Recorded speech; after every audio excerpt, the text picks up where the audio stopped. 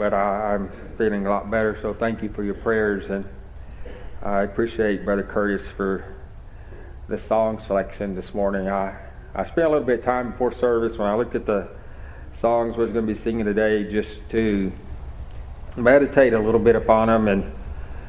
And they ministered to me just thinking about the message in those songs. And because we're living in some days of uncertainty, and there's spiritual warfare going on as well as physical war going on around the world, and so it's good for us to reflect upon that blessed assurance. If you know Christ is your Savior, what a blessing to know and have that assurance that Jesus is mine, and then realizing that Jesus is the fount of every blessing. Every blessing that we experience is from the Lord.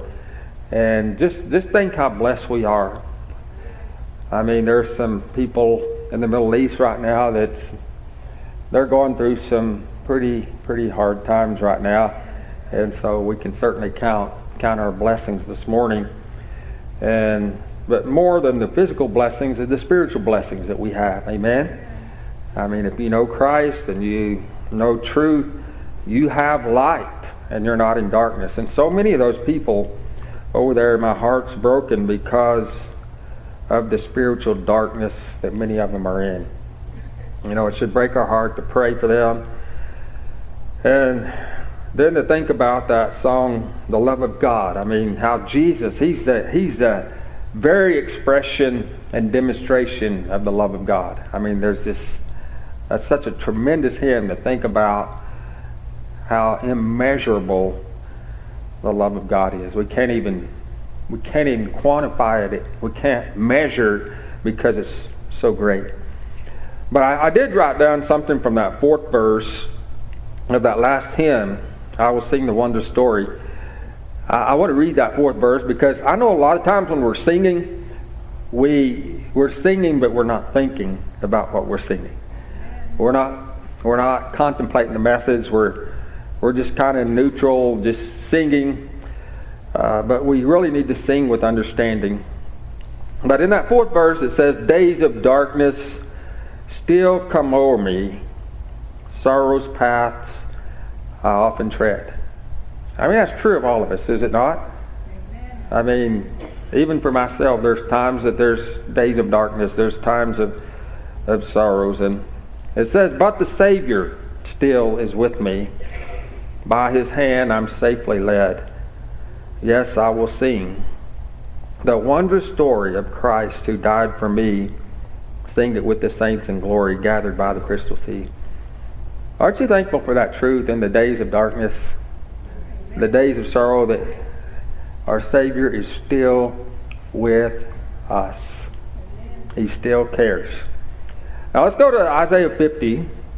And I was preparing to continue our series in Acts 13, but I feel like the Lord had me to preach from this passage this morning, so we're going to take a break from Acts and we're going to look at this passage. And I want to just mention that in the greater context of Isaiah 50, God told his people to sing. So I want you to go back in the previous chapter 49. I want you to look at something in verse 13.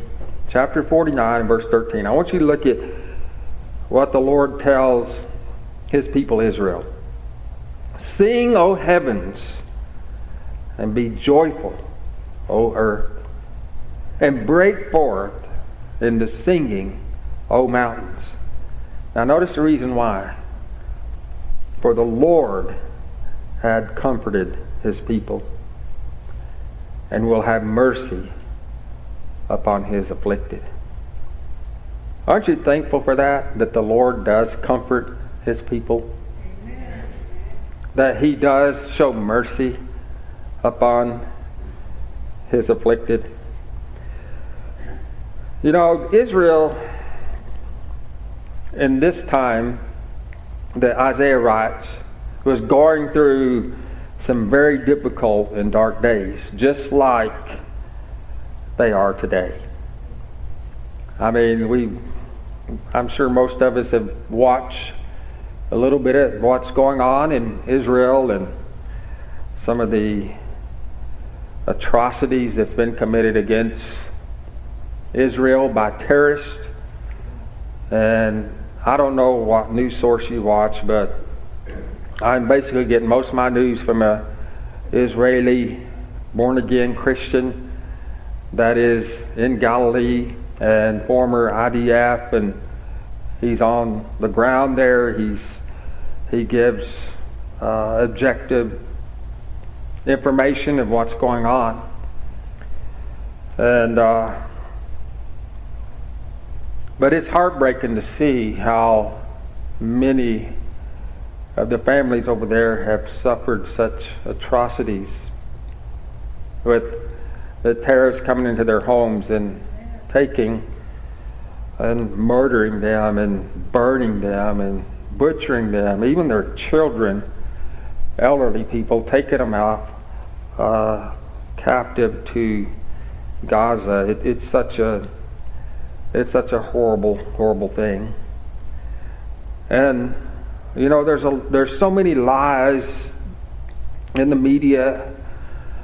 There's so much hatred in the media towards Israel.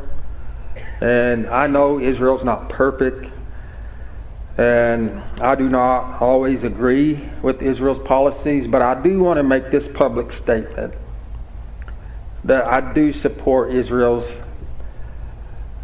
right as a nation and their right to defend themselves from terrorists.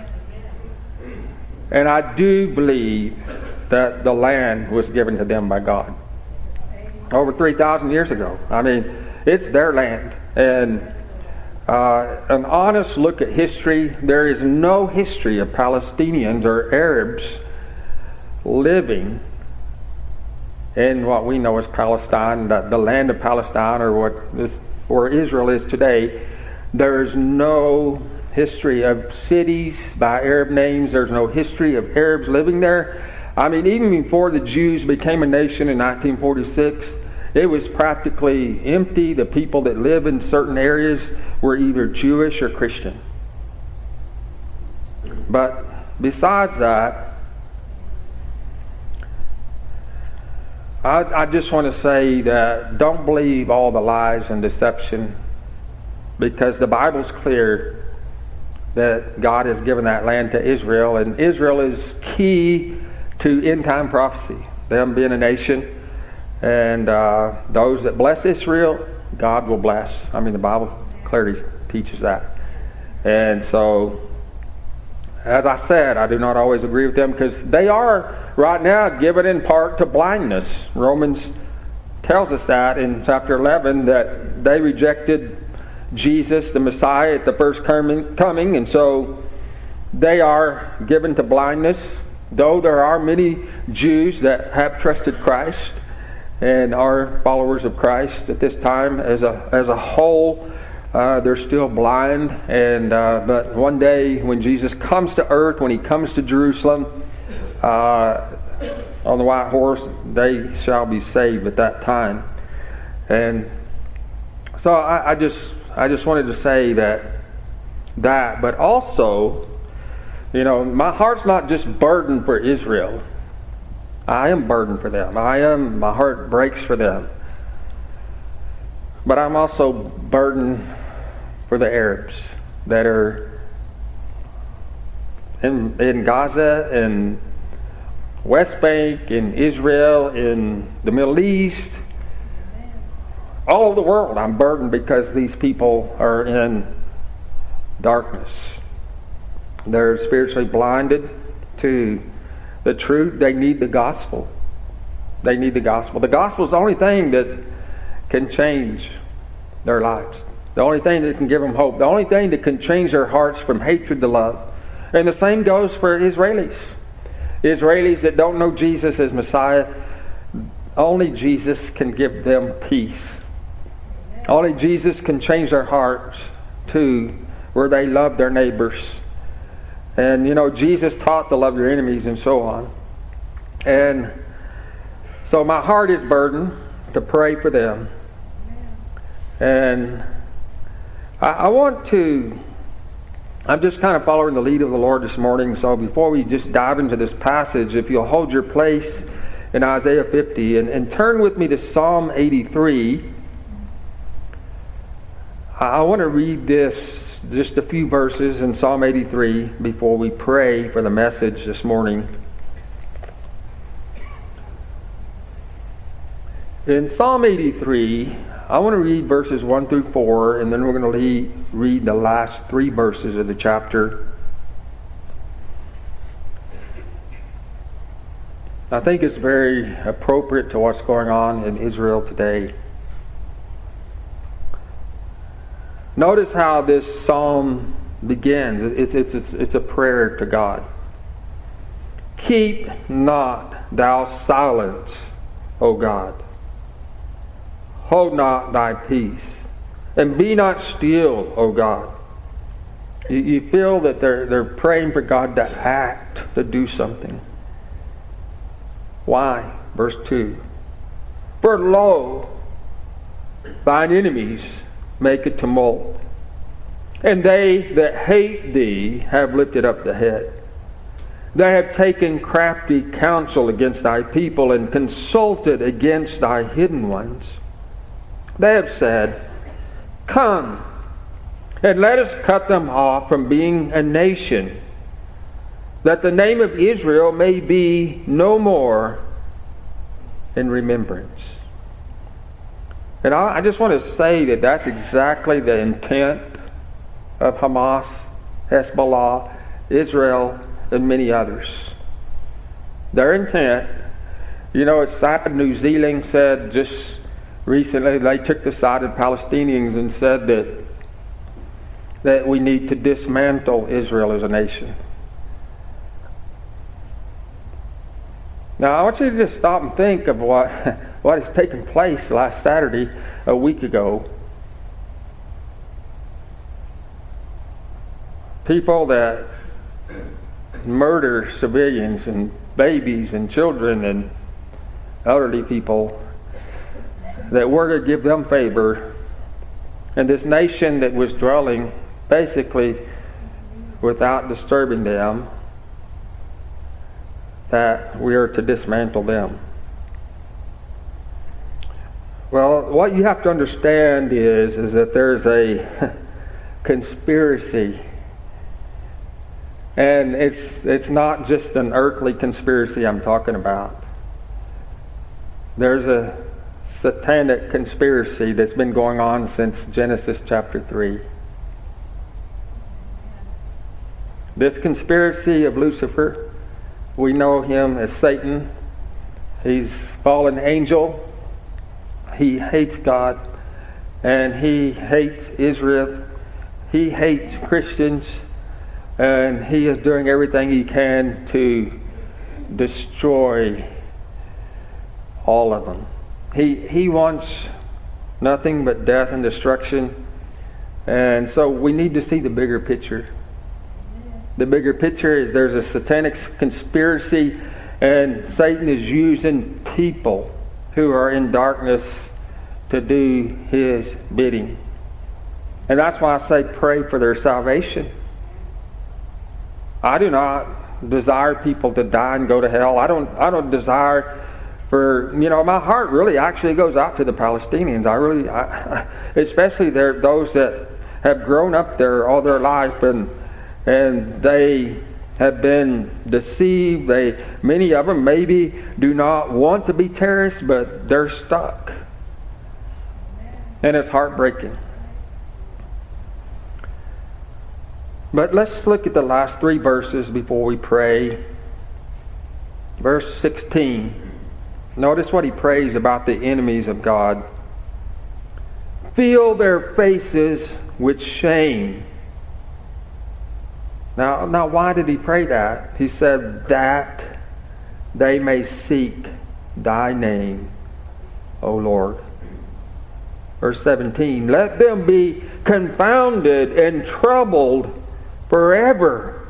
Yea, let them be put to shame and perish. Notice verse 18. That men may know that thou, whose name alone is Jehovah, art the most high over all the earth. You see, this prayer it wasn't just to punish these enemies, but he was praying that they might seek thy name, O Lord. That they might know that thou art Jehovah alone. That's a biblical prayer for us to pray this morning. So let's pray. Father, we come to you with hearts that are heavy with both the Israeli and Arabic people that are in the Middle East, in this war, and this experiencing some of the devastation, some of the atrocities of this war. And Lord, we're so far removed, sometimes we don't think about it, or we cannot even imagine what it's like, but it's real tragedy taking place right now. Lord, it's no doubt days of darkness for these people. Days of sorrow. Great, deep sorrow of parents who had their children butchered. Some of them had them burned alive by a terrorist. Have no regard for life. Oh, I cannot imagine. Cannot imagine the parents that have children that have been abducted. They're now in the hands of terrorists in Gaza, not knowing whether their children are alive or dead, not knowing how they're being treated, or not knowing what's going on. I cannot imagine.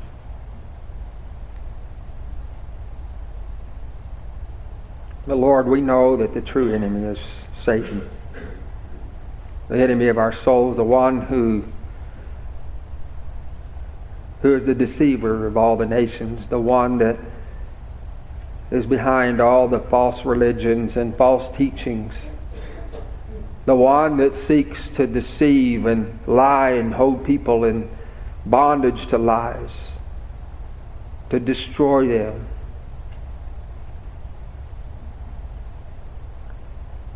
Oh Lord, I know one day you're going to deal with Satan. I know one day he's going to be cast in the lake of fire.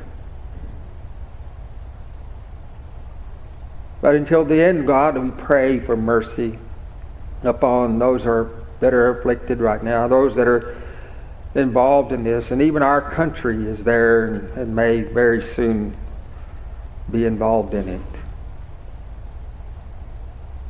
Lord, it could affect us here back home. Lord, this is something we should care about. This is something we should pray about. This is something we should converse with you about.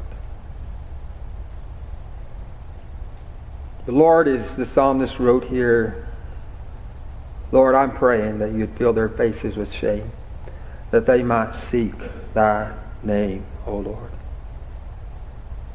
They need to know thee and your love that we sang about just a moment ago. Your love that is just immeasurable, that's infinite, that's just, words cannot describe how amazing it is. And Lord Jesus, to see how that you laid it all down, sacrifice your life for us, that we can have forgiveness, that we can have life, that we can have light, hope, peace, joy, that we can experience love. Lord, I pray I know you have people, redeemed people that are in those places. I have no doubt about it. I know that there are people in Israel. There's probably most likely people even in Gaza, West Bank, that are your soldiers, that are your witnesses, Lord, may you be with them. May you strengthen them. May you help them to stand strongly and boldly, shine as lights in the midst of this great darkness, to give hope that's only to be found in you. Oh Lord, we're praying that you'd bring them to shame, and Lord, that they might seek you, that they might know thee, that you are the only true God. You're the only Savior. There's none else. Lord, I pray for your blessing now upon this time that we have together in your word. God, speak to us, Lord. Comfort our hearts, Lord. I'm thankful for the promise that you do comfort your people, and you show mercy to the afflicted. Lord, we pray, minister the word through me today by your Spirit. And I ask it in Jesus' name. Amen. So let's go back to Isaiah 50. Isaiah 50. As we were talking, God told him to sing. And I want you to sing because I have comforted my people. I have had mercy on the afflicted. But I want you to know verse 14 before we go to 50. Chapter 49, verse 15. It says, but Zion said, and Zion is another name for Israel. It's actually another name for Jerusalem. It says, Zion said, the Lord had forsaken me, and my Lord had forgotten me. And so this is the context leading up into chapter 50, that because of what Israel was going through at this time in history, that was how they were feeling. They were feeling like God had forsaken them, but God had forgotten them, because this was written, Isaiah was written after the Syrian invasion into the northern kingdom of Israel, took all them captive. And I want you to understand that there were lives that were brutally killed in that war. I mean, it wasn't a pretty picture at all. As the Syrians were known as very, very violent, wicked in how they treated the people that they took over and took into captivity. So it was a brutal thing. And then the Assyrians were threatening Judah, Jerusalem. We read not too long ago in our Bible reading in the Kings about Hezekiah. Did you know that during the days of Hezekiah, Isaiah, that's when he served in his ministry? Not just Hezekiah, but it was through Hezekiah's reign. And it was during Hezekiah's reign that Assyria came and surrounded and held Jerusalem in a siege, threatened them that they were going to destroy them. And Hezekiah trusted the Lord. He took their letter of threat and took it to God, to the house of God. He laid it before God. He prayed. He said, God, deliver us. He told Isaiah to pray. Isaiah prayed. And a miracle took place. The angel of the Lord came and killed all these Assyrians. I think there were over 785,000. I'm trying to remember the exact number, but there was a lot. They were just found slain the next morning. The angel of the Lord delivered Israel, delivered Jerusalem from the Assyrians. But now they are facing, and I'm told about a century after this chapter 50, they're going to be taken captive into Babylon. But they're already hearing about it. God's already warning them about it. God's already talking to them, communicating to them judgment that they need to repent and come back to Him. And so this is where they are. There's a lot of uncertainty. They're disheartened about their future. And God gives them this message in the midst of all that. And I want to just say that there's so much application for us today, because there's a lot of uncertainty here in America too. Would you not agree? Would you not agree there's been a lot of rumors of a war?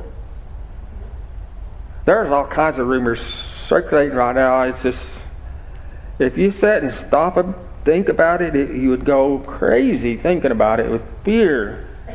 There's rumors of an EMP blast over America. We're going to be in the dark ages for the next year. 90% of Americans are going to die. That's something that's out there, and they're claiming it, that the highest in our government, they know about this, but they're not telling. Whether that's true or not, I don't know. But I'm just saying it's out there. Then there's threats of people saying, don't be in a big city in the next 12 months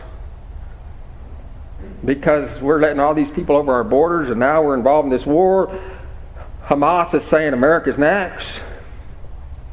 Europe and America's next. I mean, there's all this. We could just dwell on this morning, and we can get ourselves into the place where Israel is, just thinking, man, Lord, our future, where's our future of our country?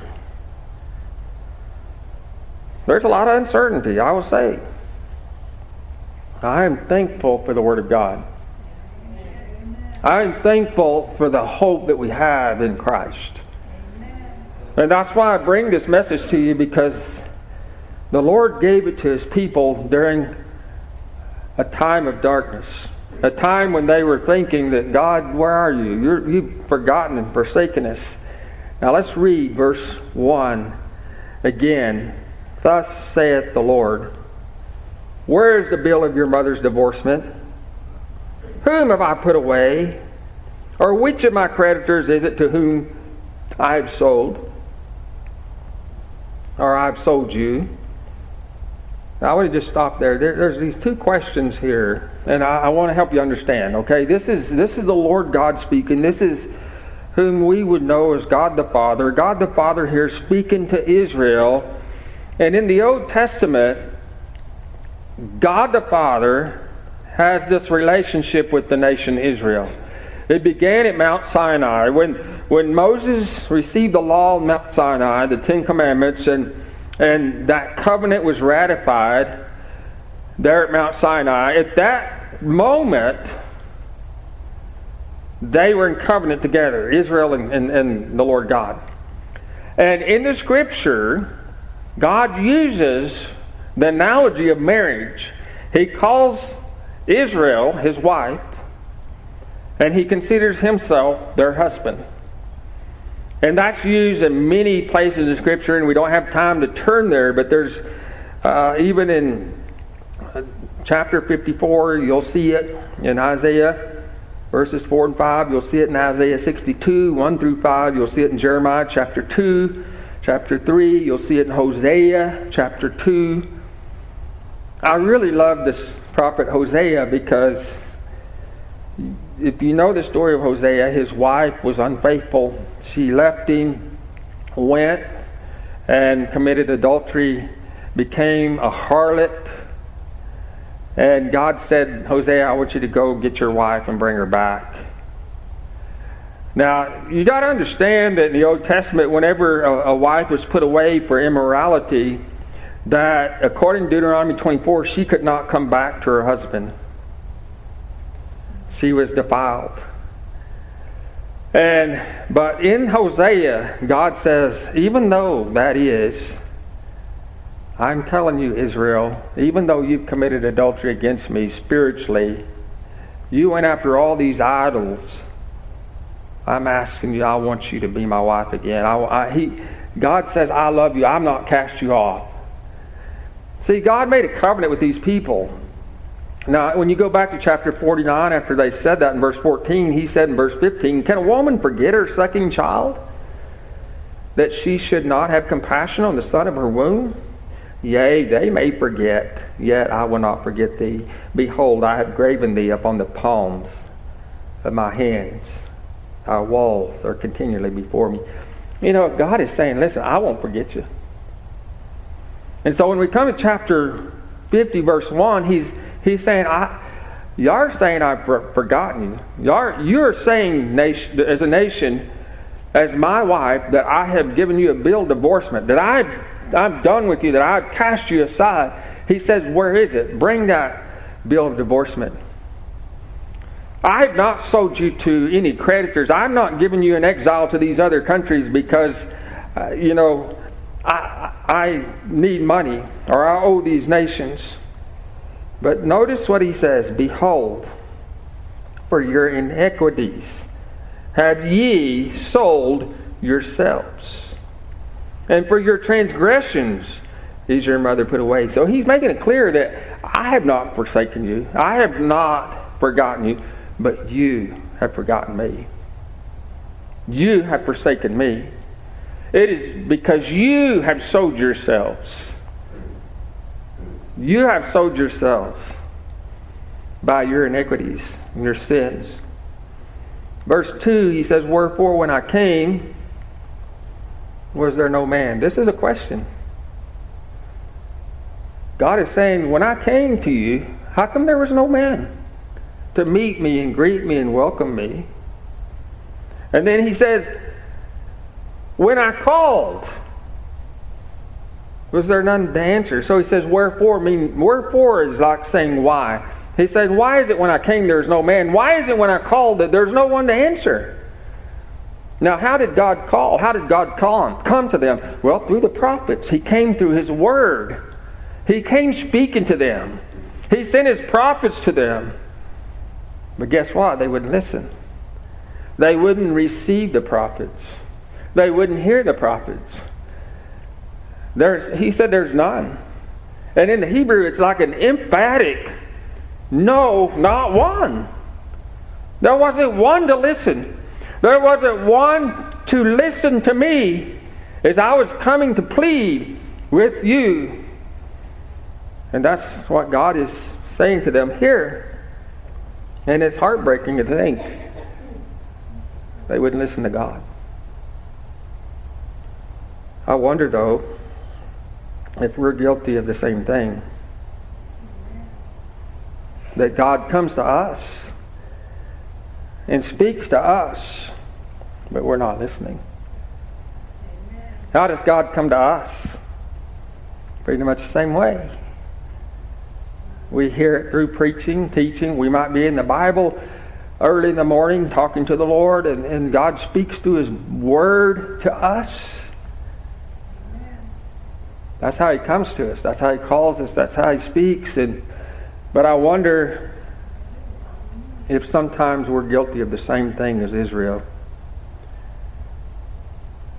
So I want you to picture what's going on here. Israel is like, God, because of where we are, look at what's happening to our nation. Look at what's happening around us, and our future looks bleak. And God, you've forgotten us, and where are you, God? God says, I've been here all along. Where are you? You've forgotten me. You've forsaken me for idols, other gods.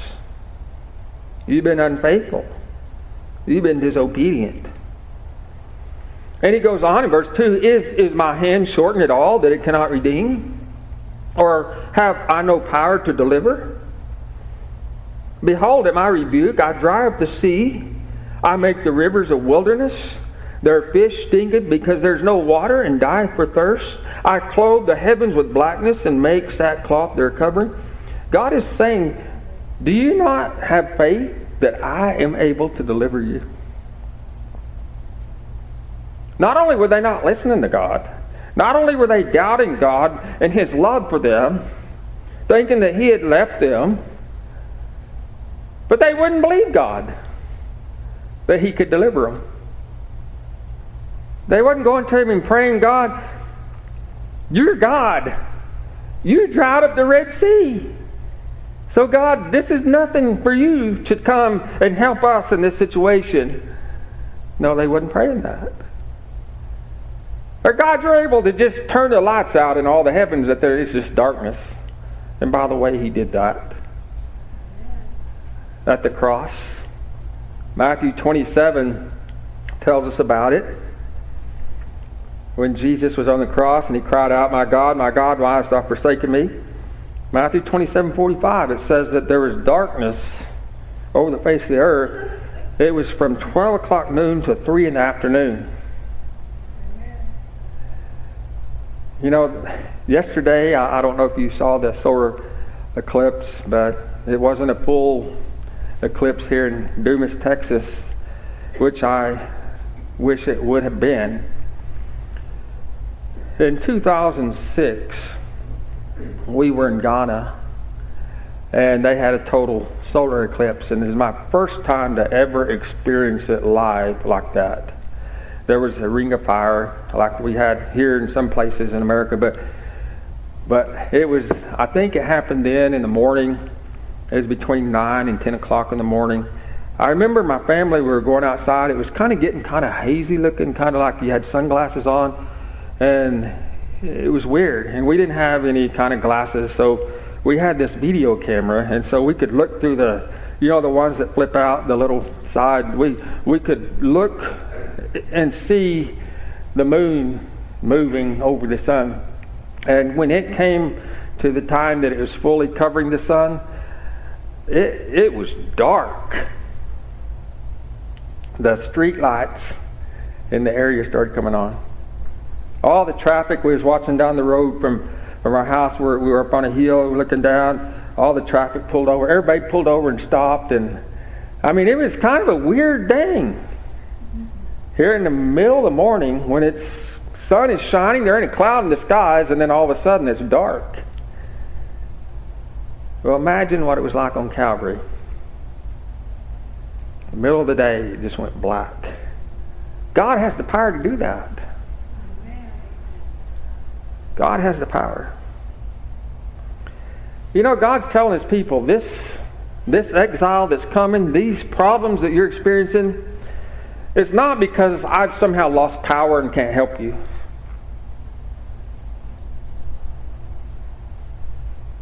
The good news is God's hand is not shortened, that He cannot redeem them. He doesn't lack power to deliver them. He has the power. And I want to say to you today, He's just as powerful today as He was when He parted the Red Sea.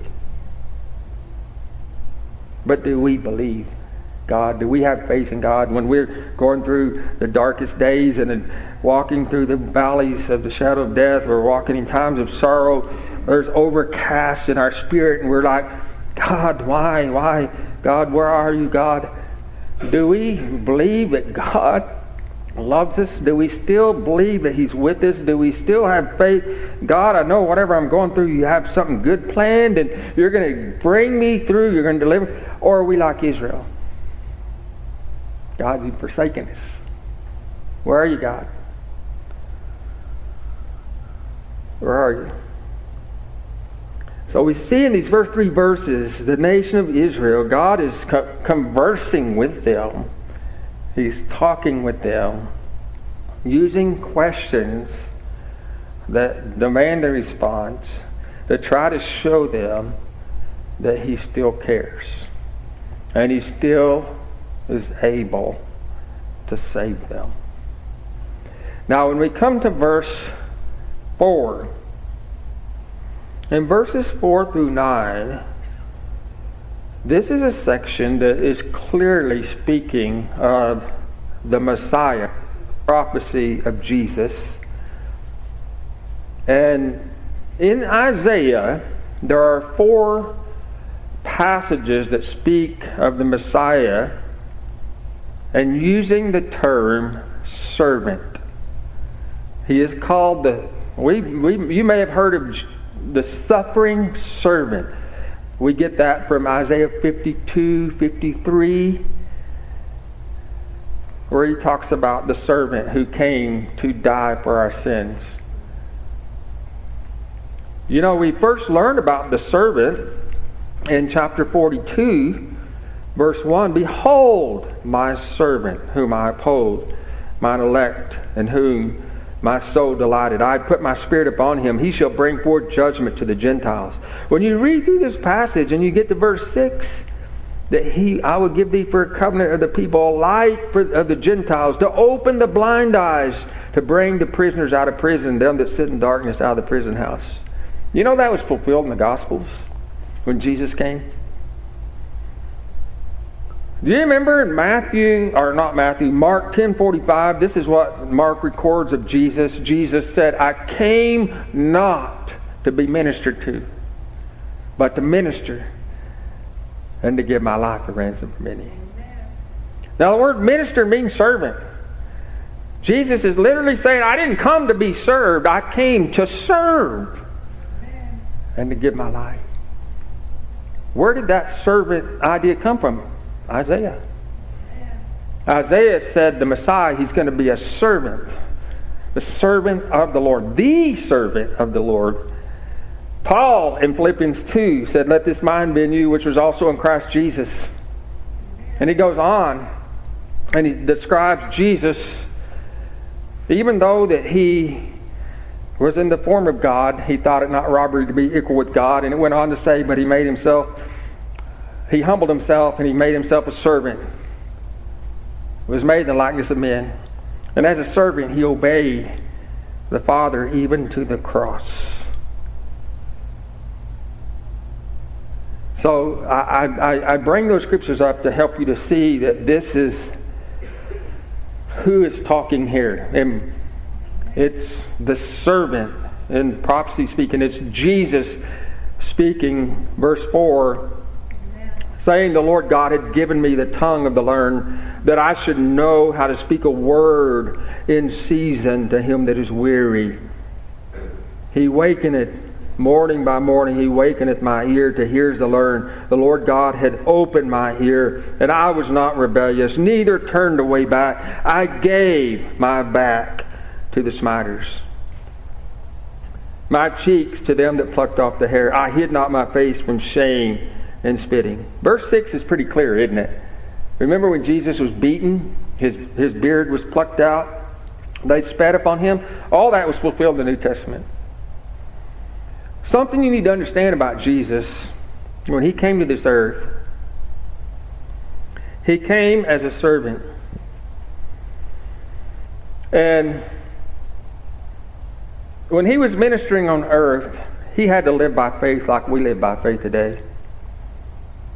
I'm not trying to deny his deity. He is God in the flesh. Yes, he was this very Son of God who came and was made flesh. But when he was here in flesh, he laid aside those things. And if you look at his life, you see that he lived in dependence on his Father. He lived by faith. You find verse 4 fulfilled in the Gospels. Mark 1:35, it says that Jesus got up a great while before the day, and he went out into the wilderness to pray in a solitary place.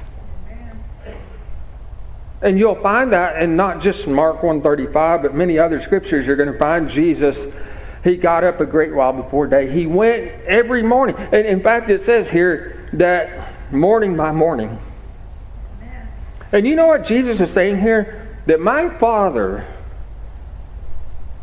equipped me to be the perfect servant, to come and die and redeem Israel. And not just Israel, but for the whole world that would believe on him. Amen. Jesus is acknowledging that his Father has given him this ability, that the Father had given me the tongue of the learned that I should know how to speak. Amen.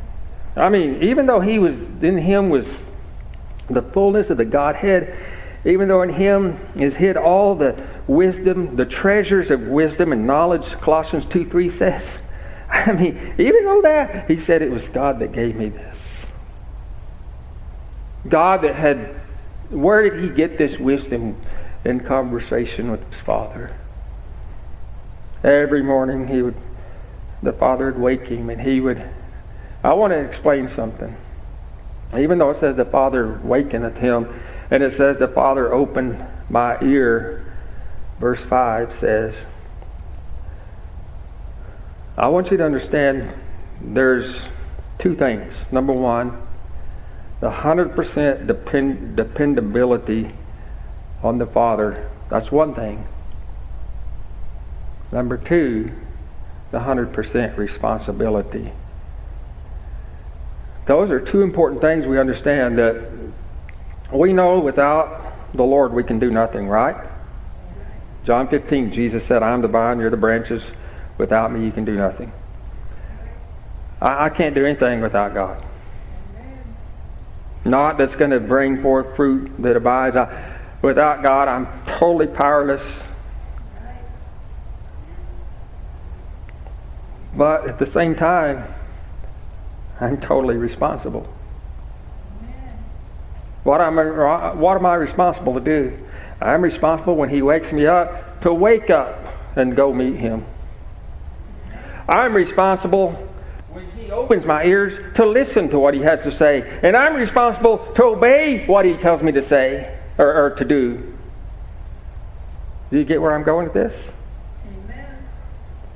He equips me to preach. He gives me the gift of teaching. He gives me time to study, and He opens my understanding. He gives me Scripture and shows me things. But still, I have to get up here on Sunday morning and preach. Amen. You know, there's 100% responsibility, but there's 100% dependability. We see that in the life of Jesus. He said, the Lord God opened my ear, and I was not rebellious, neither turned away back. You see the contrast He's making here between Israel and God is making a contrast. He's telling His people, even way back then, He said, this is you, but my servant, he was perfectly obedient. My servant, he listened to me when you didn't listen to me. My servant, he had ear that not just listened, but he obeyed. But you didn't. He's making a contrast here. And you know, I love these verses because when He said, I gave my back to the smiters, my cheeks to them that plucked off the hair, I hid not my face from shame and spitting. When He went to the Father every morning, He would go and talk to His Father, and His Father would converse with Him and tell Him, this is what I want you to do today. Then can you imagine when the Father said, all right, Jesus, it's time. It's time for the cross. You remember when He was in the Garden of Gethsemane, how he prayed with sweat, as it were, drops of blood. How He wrestled over that cup of God's fury and wrath that He was going to drink at the cross. And how He said, Father, if it be possible, let this cup pass from me. But He didn't stop there, did He? He said, nevertheless, not as I will, but as Thou wilt. So Thy will be done. Here, Jesus, when He says, I gave my back to the smiters, I gave my cheeks to them that plucked off the hair, I hid not my face.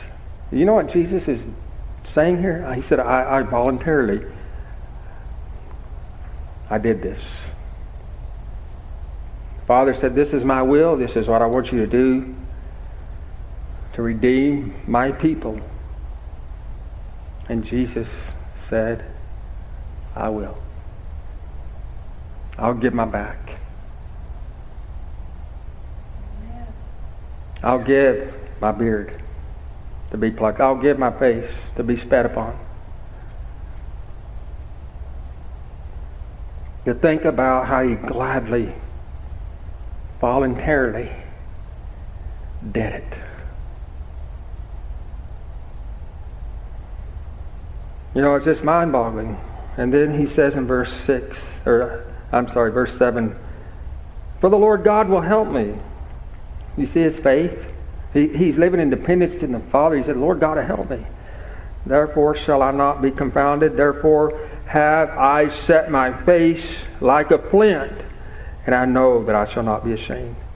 Jesus, this like a flint, this means that He set His face steadfastly.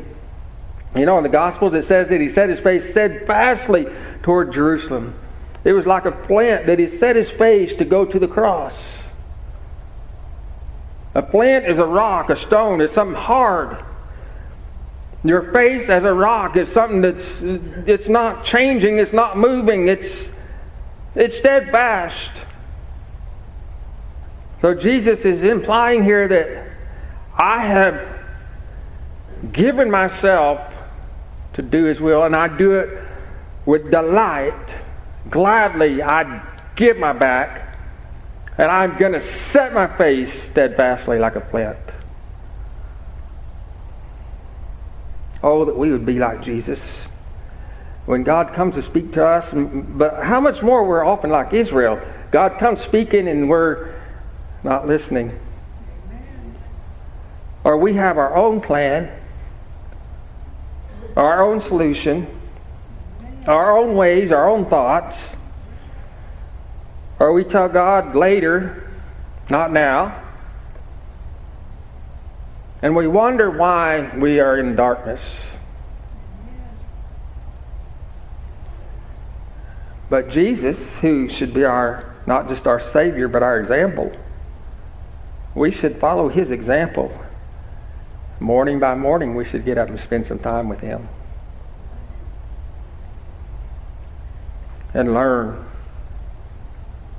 You know, when it says that I should know how to speak a word in season to him that is weary.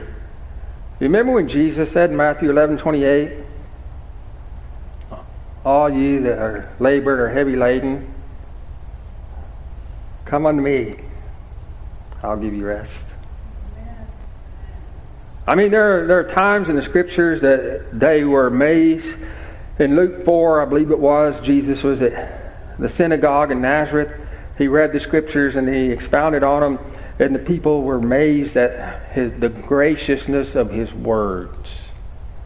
There were other times that they would say, no man ever spake like this man. Why did He have such authority and power speaking? Not just because He was the Son of God, but because He spent time with the Father.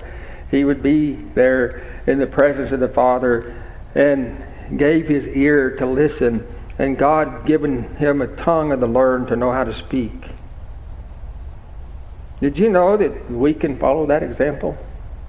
That when we go into that time with the Lord, we spend time conversing with God, as Brother Tim spoke about in Connect this morning, and we're conversing with Him, we're talking with Him, we're spending time in His Word, God is going to pour something into us because He wants to build us up. He wants to build our relationship with Him. He has something to do for us, and He wants to equip us to do it. Where do we get equipped? In the garden, in the morning with Him, in early hours praying. That's where Jesus got equipped. And there, God does something. He gives us something. He gives us a word. He gives us some assurance. He gives us some reviving, so that we can go and do what He told us to do. So that we have a word to speak to someone that is of a weary soul. But you know what? When we don't do the example of Jesus in verse 4, we're like Israel. We're burdened with life's problems. We're a little bit down in spirit, maybe discouraged.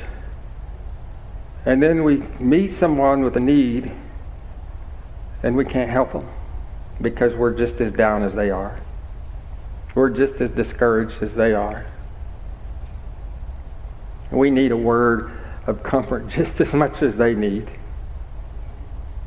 Do you see where I'm going with that? How important it is that we spend time with the Lord like Jesus did. Depend on Him for our strength. He wants to comfort us. He wants to minister to us, but we have to come to Him. When He comes, we have to meet Him. When He calls, we have to answer.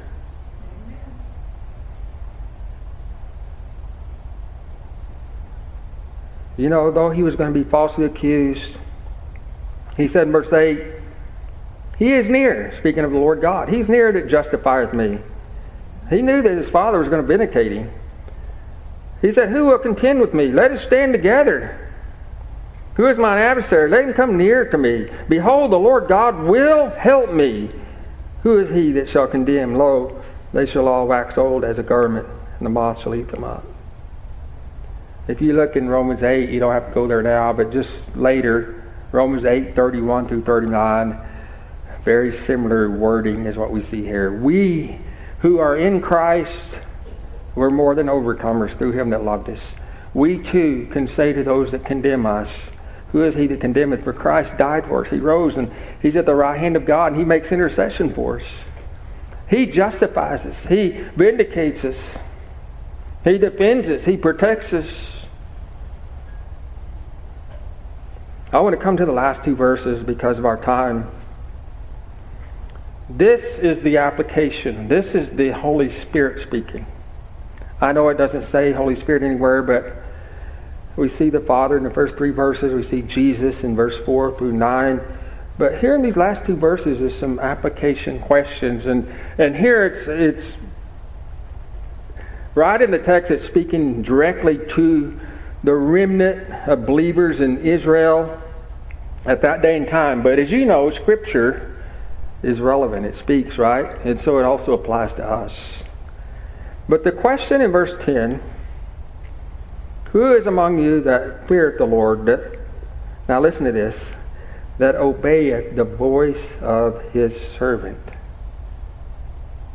The voice of his servant. Jesus is his servant, right? That walketh in darkness and hath no light. So he's talking about those that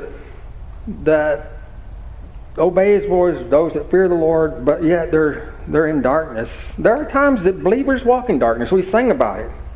I pointed out to you in the song that we sing. He says, let him trust in the name of the Lord and stay upon his God. So what are you saying, believers? You that fear God, you that are walking with God, when you're in darkness,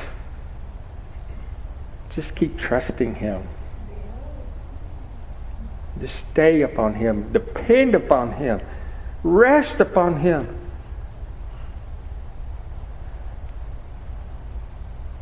Dr. Bob Jones Sr. was known to say this: never doubt in the dark what God has told you in the light. Never doubt in the dark what God has told you in the light.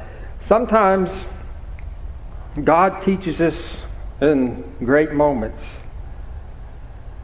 of spiritual victory. But when we get in darkness, times of sorrow, we forget.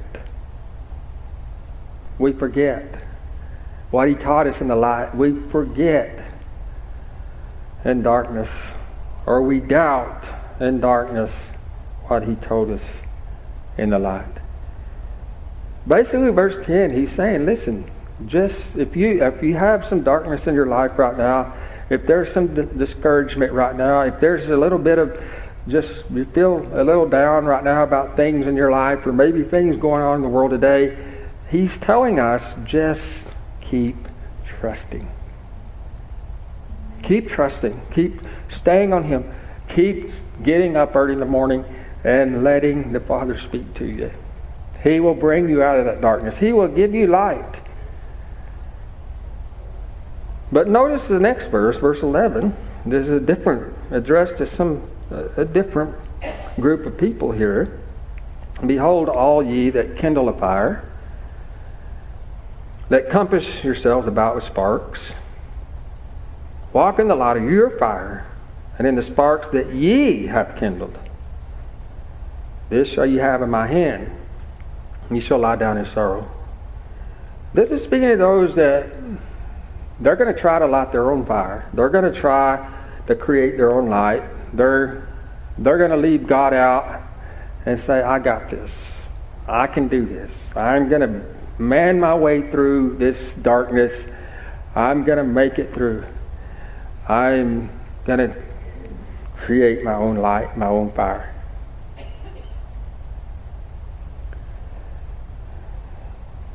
And God says, you shall lie down in sorrow. You'll be left in darkness. You know, a lot of times we, instead of running to God, instead of trusting Him and staying on Him, we try to do it ourselves.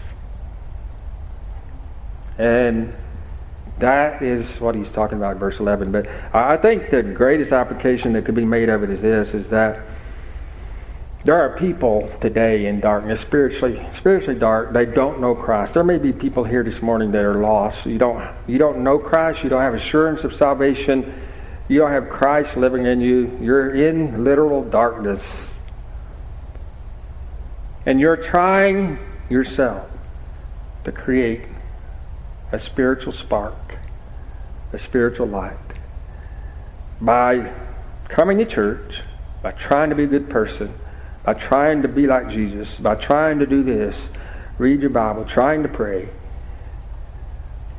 If you try to light your own fire, to be your own light, you're going to lie down in sorrow for all eternity. For all eternity. Without Christ, without light, without hope. But if you come to Jesus, He's the one that gave His back to the smiters. He's the one that laid His life down for us. And when you get into this reading this week, when you get to the end of chapter 52 and you get into chapter 53, spend some time there meditating on those scriptures and reading, because he's going to explain how the servant, why he suffers and why he suffers for us. It's for our transgressions. It's for our sins.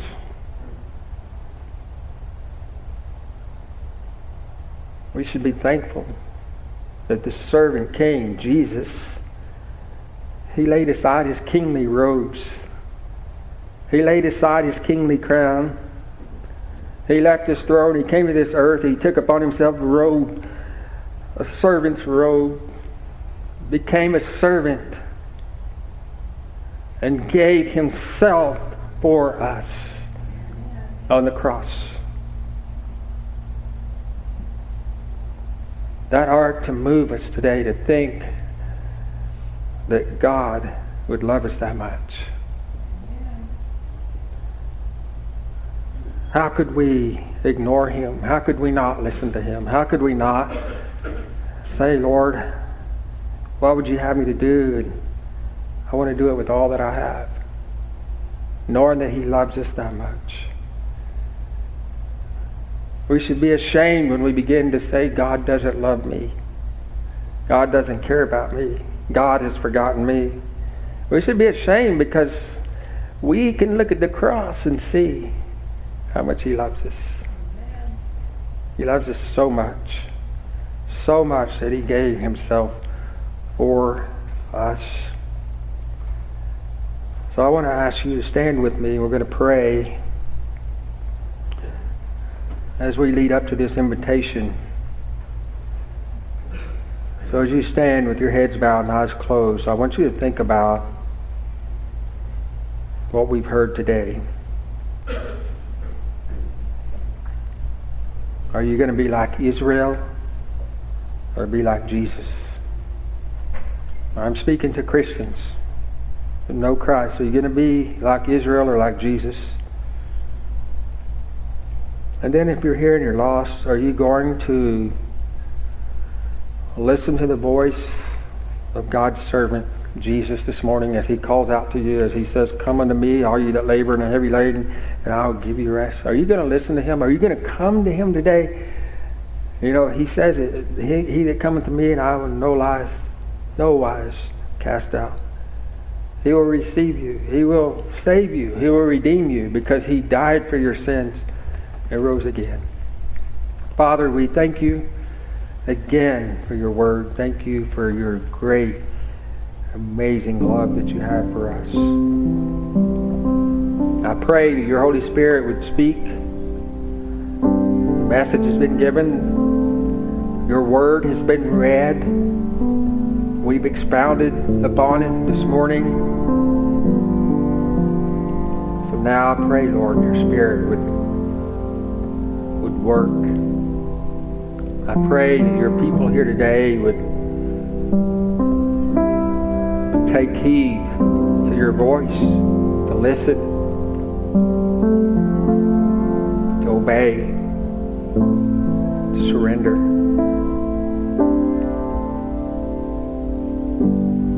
Lord, I read something this past week that while we don't surrender to God, we're surrendering to Satan. God, help us not to give Satan any foothold in our life, any ground at all, because you bought us with a price. We don't belong to ourselves, we belong to you. And then, God, I pray for those here that if there's anyone that does not know you, does not know for sure that they're saved, does not have the blessed assurance, Jesus is mine. Lord, that they might hear your voice today and come to you. Lord, you said, my sheep hear my voice, and they follow me. Oh, may your sheep be called out today to come and follow you, to trust you as Lord and Savior. And I pray these things in your precious name. Amen. And Curtis is going to sing. This is your opportunity to come.